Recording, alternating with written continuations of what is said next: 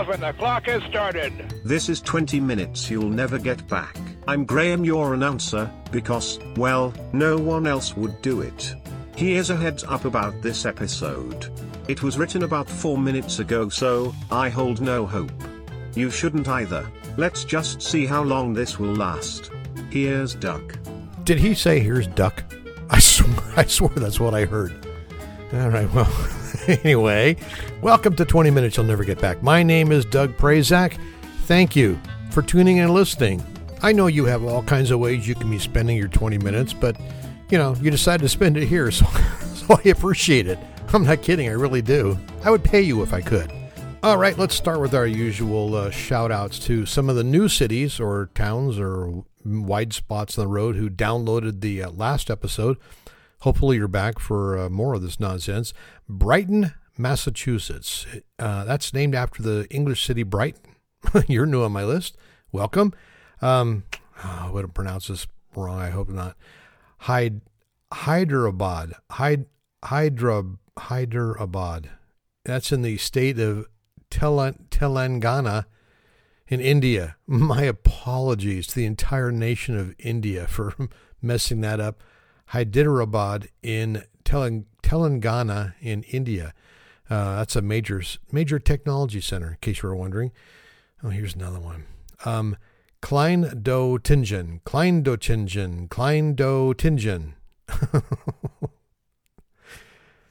It's a village in the district of Zurzach in the canton of Aargau in Switzerland. Okay, now, besides India, I apologize to the entire nation of Switzerland. Klein-do-Tingen. And I also want to say a very warm hello again to Damien and the gang down in Santiago, Chile. Fantastic, loyal listeners. I really appreciate you guys down there. All right, does anybody know anybody who lives in Vermont? I know there's listeners in New Hampshire. It's right next door. You must know somebody who lives in Vermont. Okay? Call them.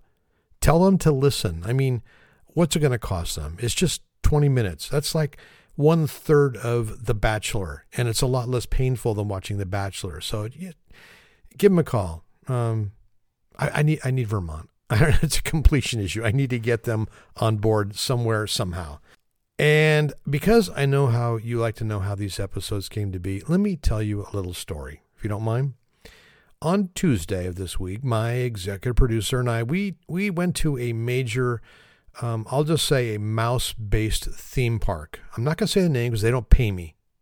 But, it's the one that's got pirates and princesses and ducks with no pants. You know what I'm talking about.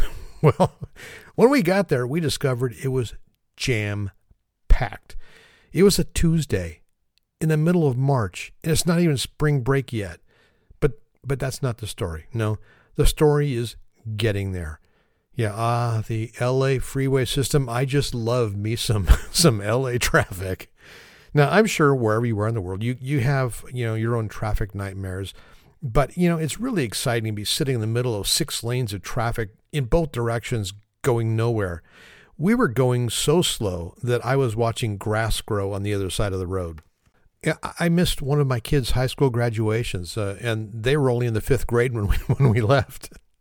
I was on Interstate 5, or the 5, as it's called down here in La La Land. I'm going to have more on that later. I was in the carpool lane, which turns out to be the worst lane to be in. I'm crawling along at a mind-numbing speed of at 6 miles an hour in a lane that's supposed to be a perk for multi-passenger cars. So as I'm creeping along, the cars in the lane next to me are passing me by at 13 miles an hour. I swear I could hear them snickering as they went by me.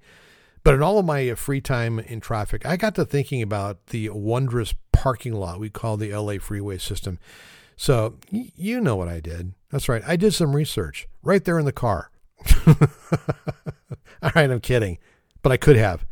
So with your indulgence, let me explain what I found out about the interstate freeway system here in the United States. Now, those of you in other countries, you may be able to relate to this with your own traffic nightmares, or, you just may be thanking God you don't have to travel anywhere between 4 a.m. and 9 p.m. on the freeways of Los Angeles. Okay, so how did this whole interstate thing come to be? Well, Dwight D. Eisenhower, he was inspired by the network of high-speed roads he saw in Germany back during World War II. He was behind the passing of the Federal Aid Highway Act of 1956. Now, that law funded the first 41,000 miles of road that made up the early U.S. interstate system, which now runs through all 50 states. You heard me. The interstate isn't even in Alaska and Hawaii. I'll let you think on that one for just a minute, okay? It took, and here's the deal. I have a whole lot of facts about the interstate system you probably didn't think you needed to know, but I think you do need to know it. So here we go. It took 17 years to create and fund the idea of the interstate.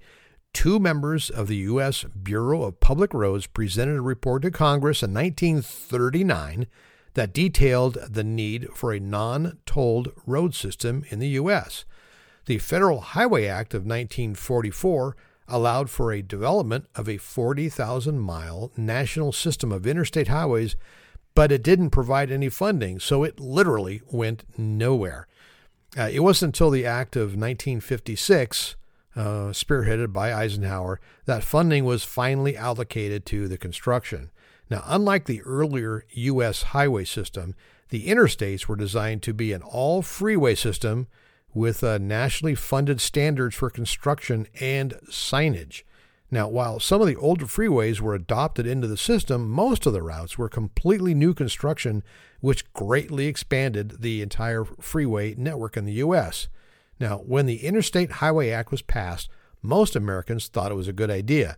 But when construction started and people, especially those in urban areas, were displaced, they didn't think it was such a great idea, and communities were literally cut in half. Some even started to revolt. There is a great TV show called Penny Dreadful, City of Angels. It's a series, it was a dramatic series. I think it was on Netflix. I don't know. Penny Dreadful, City of Angels, that actually addresses the entire LA freeway system and cutting communities in half. Take a look at it. No, Netflix did not pay me. In the 1960s, activists stopped construction on highways in New York, Baltimore, Washington, D.C., and New Orleans, which resulted in several urban interstates becoming roads to nowhere. Here's another one. Every state owns its portion, including all the potholes. This means that the state is responsible for enforcing traffic laws and maintaining the section of highway it borders. And speaking of potholes, the largest pothole in the country award apparently has been claimed by a section of I-75 just outside Detroit. So if you're listening to Detroit, my apologies. The exception to the states owning their section of the highway is the bridge, the Woodrow Wilson Memorial Bridge. That's I-95 in case you care. That crossed the Potomac River into Washington, D.C., used to be the only part of the interstate system owned by the Federal Highway Administration. Unfortunately, issues over being too small led to a creation of a new, bigger, taller bridge. So what happened to the old one? Well, it was destroyed in part by people who won a contest for having the toughest daily drive. Here's your hammer. Have at it. How fast can you go in the interstate? Well, the states set their own speed limits. However, if you were around back then, in the early 1970s, not saying that I was, all 50 states set their speed limits to 55 miles an hour. That's because there was a clause in the Emergency Highway Energy Conservation Act signed into law by Richard Nixon that dictated if a state did not set the highway speed limit to 55, that state would lose its federal highway funding. So you know what the states did. 55. Now, if you're thinking about copying that interstate sign for something, like a T-shirt, or you want to make up your own pictures on it, well, the signs are trademarked. The red, white, and blue shields used to designate the interstate numbers are trademarked by the American Association of State Highway Officials. The original design for the shield was drawn by a senior traffic engineer named Richard Oliver out of Texas, and his design was selected out of 100 entries in a national design competition in 1957. I would love to see what some of the other ones look like. The best we have is that red, white, and blue shield. You probably already know this, but all major even-numbered interstates travel east to west, and the odd-numbered interstates run north and south. Like I-5 I was on, that goes from Canada to Mexico, north to south. So you probably already knew that. But interstates and highways with the same number cannot run through the same state. Now, this is going to get confusing. I typed it out. I still don't understand it. See if you do. You're probably smarter than I am. The numbering system used for interstates is intended to be the mirror opposite of the U.S. highway system, so drivers won't be confused about whether to take Highway 70 or Interstate 70. For example, I-10, which runs through the southern states east and west, while Highway 10 runs through the northern states. Because I-50 would run through the same states as Route 50, the number will never be used. Did anybody understand that? I sure as hell didn't, but again, you're probably smarter than I am. The interstate is part of the U.S. Atomic Attack Plan. Yeah, you heard me. A major concern during Eisenhower's presidency was what the country would do in the event of a nuclear attack. One of the justifications for building the interstate system was its ability to evacuate citizens of major cities if necessary. Good Lord. If we ever had an emergency like that, I can't imagine Southern California dumping onto the 5 or the 10 freeway or the 405 because it's already standstill. It's going to do no good. Calm down, Doug. You're not on the freeway right now. There are no design rules dictating the shape of the roads. A major myth of the interstate system is that 1 out of every 5 miles is straight so an airplane can land on it. Now, while this, it's happened, we've seen in the news, there are no actual rules or regulations that require such a design. Also, there's no requirements for curves to be designed into the highway to keep drivers awake. However, the Federal Highway Administration does admit that this is a perk of winding roads. All right, we're going to stop right here, take a break, and when I come back, I'm going to have a few more facts for you, and then the story of the. That's right, THE. Don't go away. Waiter!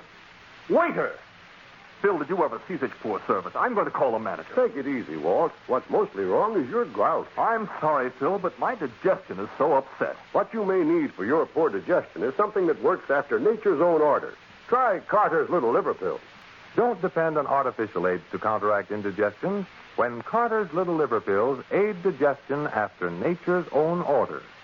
Take Carter's Little Liver Pills as directed. Get them at any drugstore, only 25 cents. Only 25 cents. Can you believe that? That is such a deal for indigestion. Carter's Little Liver Pills. Do they still make those? I need to look that up. I'll be right back. I'm back. Yes, the answer is yes. You can actually still get Carter's Little Pills. They're available at Walgreens for $4.85, not 25 cents, but $4.85. They took out the word liver in 1951 because the Federal Trade Commission said, no, it's very misleading to have the word liver in there. So now they're just called Carter's Little Pills. It's just a little extra research right in the middle of the show. Can you believe it? All right, let's get back to highways, okay? Now, about now, you're probably saying, hey, Doug, what's the difference between a freeway and a highway? Well, if I may put it simply, all freeways are highways, but not every highway is a freeway. That sounds like a country western song, doesn't it? Anyway, a freeway is a, quote, controlled access highway. It's also known as an express highway. It's designed exclusively for high-speed vehicular traffic. Traffic flow on a freeway is unhindered because there are no traffic signals, intersections, or grade crossings with other roads, railways, or pedestrian paths. The main difference between a freeway and a multi-lane highway is that in case of freeways, these roads are separated from the rest of the traffic and can only be accessed by ramps. The ramps allow for speed changes between the freeway and arterial thoroughfares and collector roads. The opposing directions of traffic on a freeway are physically separated by a median, such as a strip of grass or boulders. Good God, who would put boulders in the middle of the median? Or by a traffic barrier. Traffic across a freeway is carried by either an overpass or an underpass. Now, around the world, freeways are known by various terms like the Autobahn in Germany, the Autopista in Spain, the Autostrada in Italy, and the Snelweg in Netherlands. Man, I nailed that pronunciation, didn't I? And lastly is the story of the. Now, I personally experienced this. When I lived up in Northern California, we referred to freeways as just the number. We would say, I'm going to take 680, or you need to take 880 to 580. That's how we said it. When I came down here to LA, it was the 5, the 405, the 210.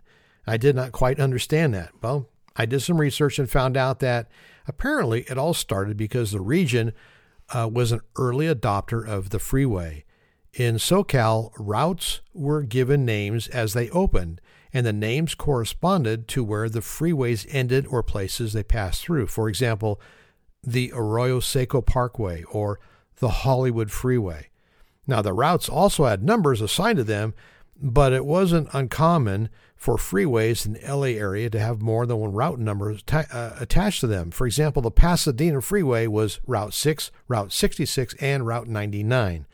Now, apparently keeping track of all those numbers was confusing, so people just started to favor the destination names of freeways. So the freeway people took to get to San Bernardino was referred to as the San Bernardino Freeway instead of a whole bunch of numbers.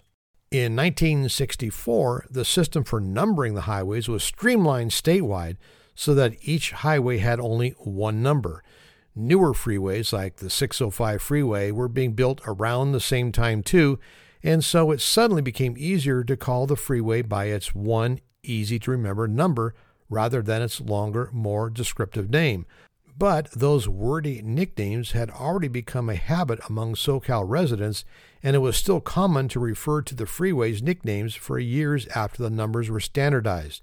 The enduring popularity of the nicknames led to the San Bernardino Freeway to becoming known as the 10, and the Hollywood Freeway is the 101. And so there's your answer. I don't know how it is where you live, but down here it's the 10. The 101, the 405, and the dreaded the 5. Well, that's going to wrap up this episode. I hope you got out your Thomas Guide maps to follow along. Wow. Well, I just dated myself. Does anybody else remember the Thomas Guides you carried in your car? All right. Well, did we learn anything today? Well, we learned if you're going to be driving to Disneyland. Oh, crap. I said it. If you're going to be driving to a mouse-based theme park, then pack a lot of food, because when you leave on a Tuesday, you'll get there on a Wednesday sometime.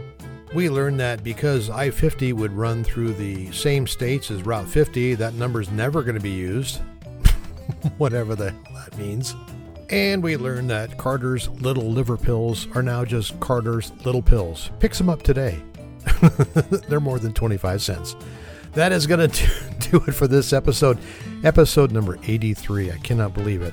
Thank you very much for tuning in and listening. I appreciate it as always, and I will most likely talk to you next time on 20 Minutes You'll Never Get Back. Bye-bye.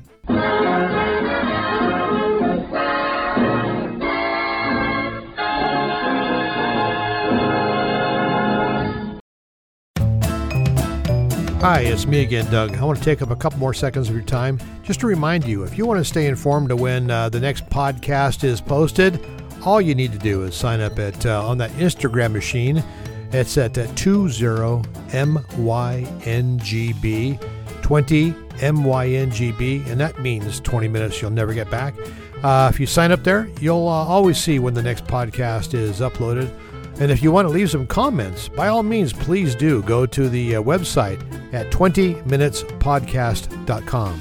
So it's 20minutespodcast.com, and you can leave your comments there. It also tells you how you can be an announcer for the show. So take a look at those two things if you'd like, and stay informed. And as always, thank you very much for listening to 20 Minutes You'll Never Get Back. Bye-bye.